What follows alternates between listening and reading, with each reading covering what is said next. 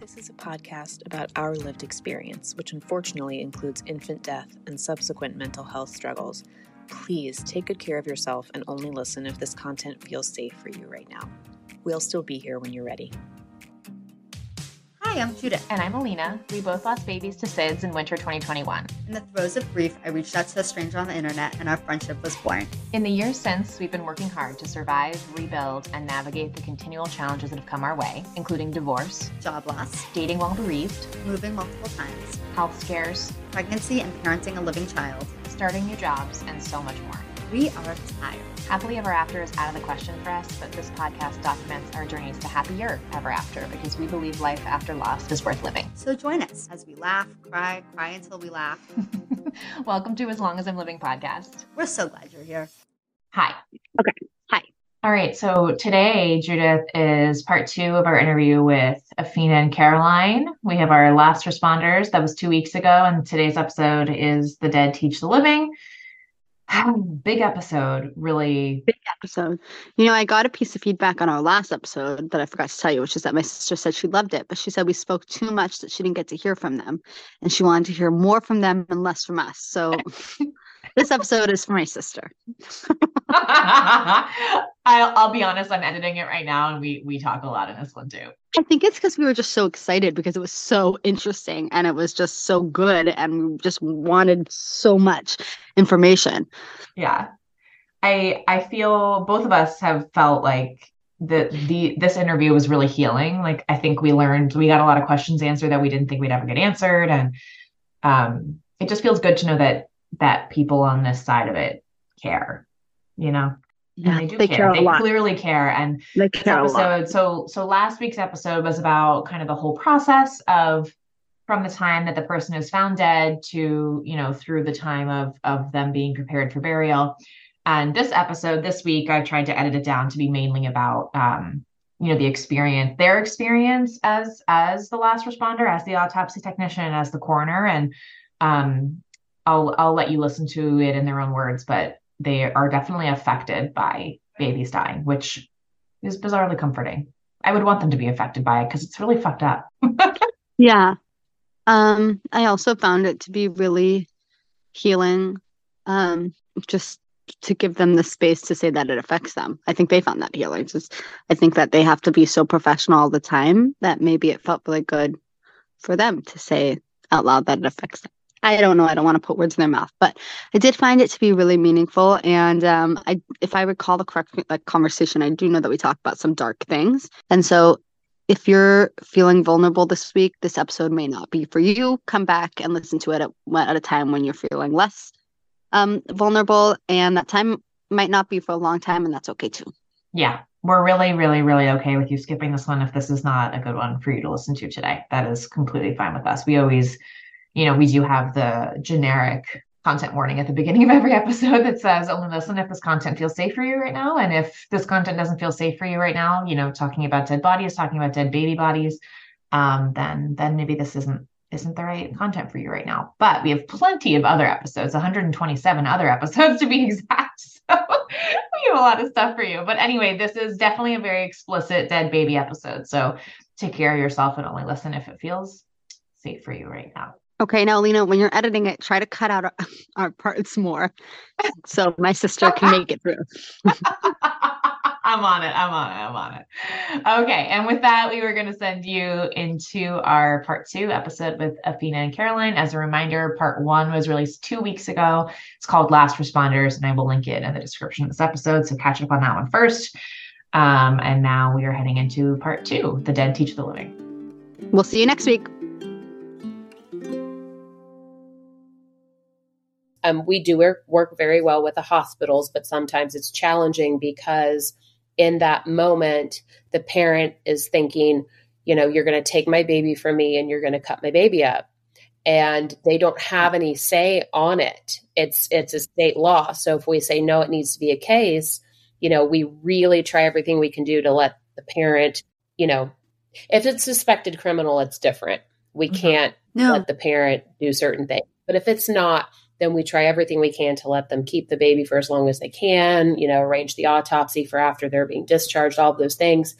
But there are many times when the parents are pushing back. They don't want it. The hospital is pushing against us, and we have to be, I hate to say it, but that asshole and say, I'm sorry, but we have to do this. This is, and 99% of the time that parent is down the road grateful that they have those. Yeah, absolutely. If we're able to get those handprints. I only wish you took handprints and footprints. Why don't you guys take the handprints? No one took my son's handprints.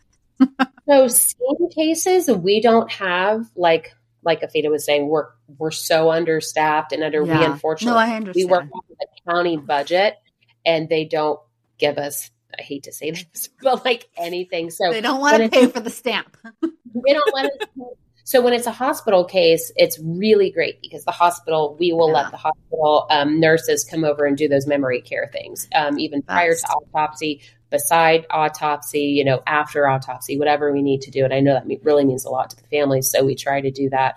Indiana, we just did away with abortion. So there's been some legal changes there. And so it's it's a sensitive topic, but I'm going to do it anyway. So we have to look at these cases and say, are these moms causing the abortion, like the spontaneous abortion? Are they taking something? I've seen TikToks before, like whenever you talk about something on TikTok, that's what shows up on your TikTok. And I've seen like the herbalist or self-proclaimed herbalist, giving medical advice on take these supplements so, that you can abort the baby. I get it. Wow. But also like we still have a responsibility to that child and to the medical community. And that's why we collect the data and the information from those autopsies. And we say, okay, we're seeing this weird concoction, like where's this coming from? And the goal is to prevent death. I mean, that's what the coroner's office does is we obviously we protect the victims and stuff like that, but we also collect data so we can say, hey, we're seeing a spike in fentanyl in this area. That information goes to the state. The state has grant funding. They push it back to the counties. And then we can do, Caroline, what's the name of the board that you sit on that does? So I'm on the overdose fatality review team for the county. Yes. I'm also on the child fatality review team and the fetal and infant mortality review team. So we have all these different county review teams. So basically we take all of the deaths that we've had. We sit down with medical professionals, law enforcement professionals, the detectives who work the cases, everyone involved. And we tried to figure out how moving forward we could prevent, like, was this case preventable? And if so, what do we need to do? And what changes do we need to make in the community to ensure that this isn't going to happen again? Like safe sleep, that's huge. Sometimes this mom was not educated on safe sleep. That's huge. So, there's a lot of things I'm speechless on 20 different levels. Right now, the speechlessness is just, I've got so many things running through my mind. So just you guys will probably like to hear about this. So in Indiana, and I don't know about your state, but it was, I think 2013, they put this into law. You have to have a infant and child fatality review team. I sit on one in my county where I'm a deputy coroner, and then Caroline sits on one in her county. And it's the prosecutor's office, someone from the coroner's office, EMS, law enforcement, first responders, Department of Child Services, a mental health advocate, forensic pathologist. On every infant death, these people meet. Yep. So, and then someone from the schools because of suicide rates in the schools and seatbelt issues. So I think, is it quarterly or biannually? How are people dying these days? What are you seeing? How are these babies dying? So for us, I mean, honestly, it just depends. Sometimes unsafe sleep. We've had, unfortunately, a lot of choking incidents that I can recall. And in my mind, those things are preventable.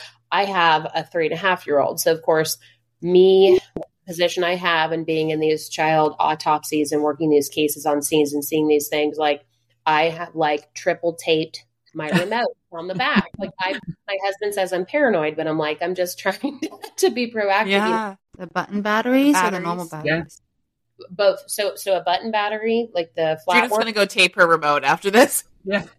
So the button batteries, if a child ingests those, even if I know. But I just want to go back. If you have a problem with worrying, when you talk to Caroline and I, you will be No, we don't have. I don't have a problem with worrying. I mean, it's already there. how does it feel to be doing this on a baby? Like, how does it feel when you have this baby in your room? It's incredibly, it's honorable. Like, I feel like people are like skeezed out by it and they're like, how could you ever? And like, for me, it's a mindset because that's my baby now.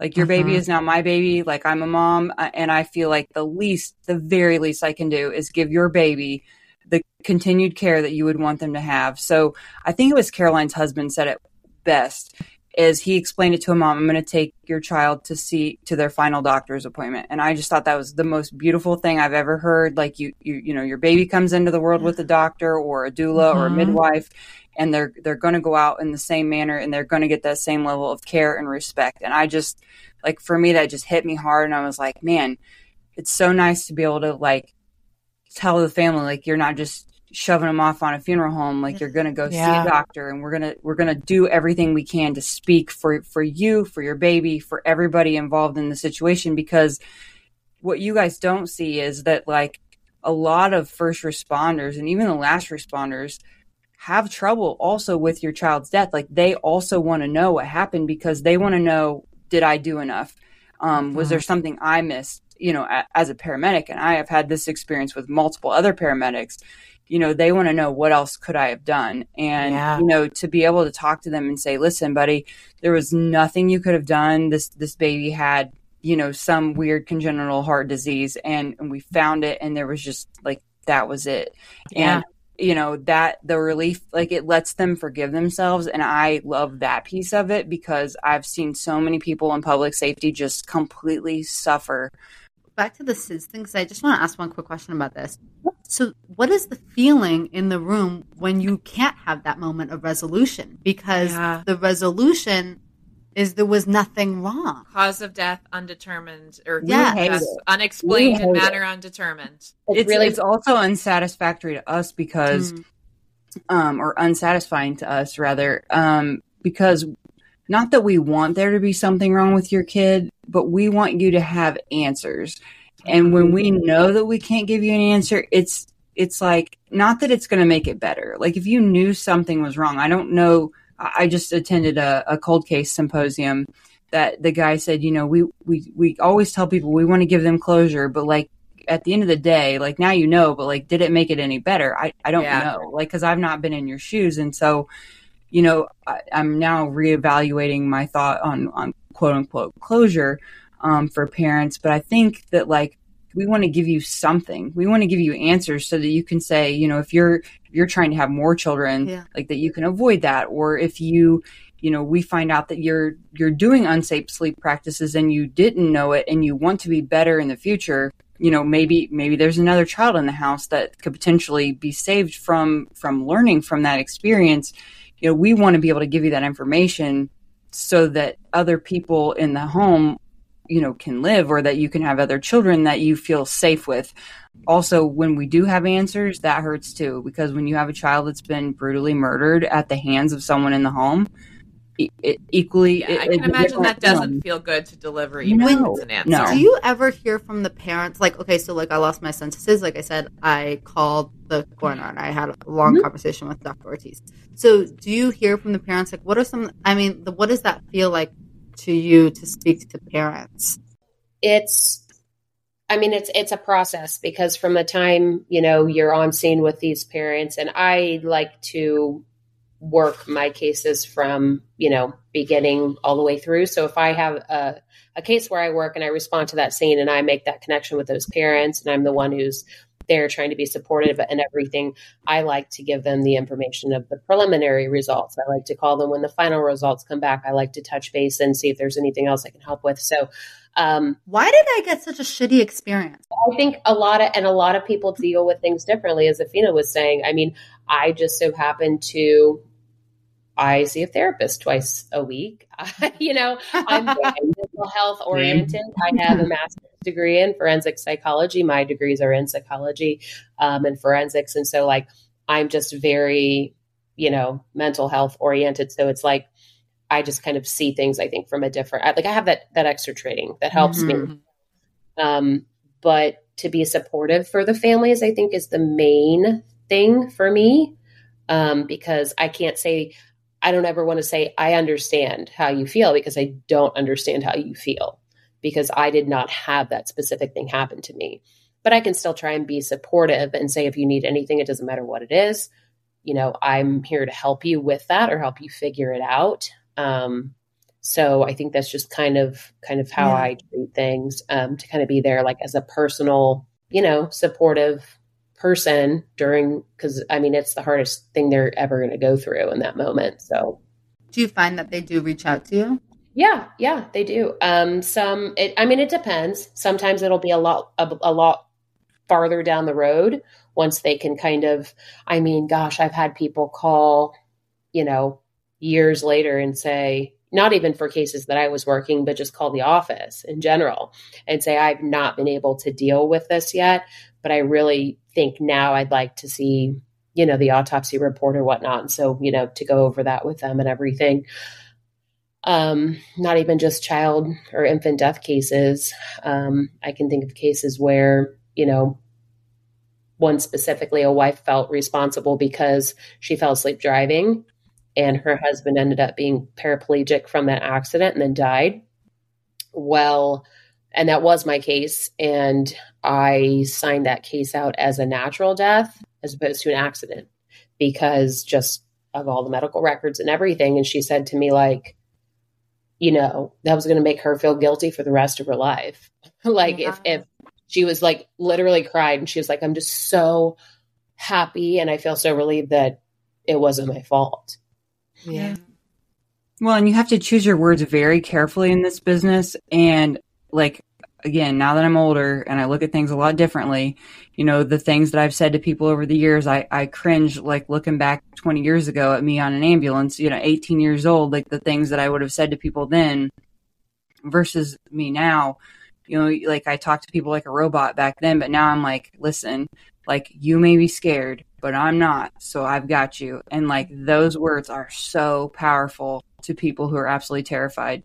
And I may be shitting a brick on the inside, and sometimes that happens. I'm like, we'll let them know it. Yeah, and sometimes you just say, I'm scared too, but you know what? We're going to lean on our training and we're going to get through this, and even in situations where people have died, I tell them, you're going through it and I want you to feel what you feel, because for so long as a society, we've been told, don't feel things, don't, man up or whatever the case may be. And I tell people now, like, if you're sad, be sad.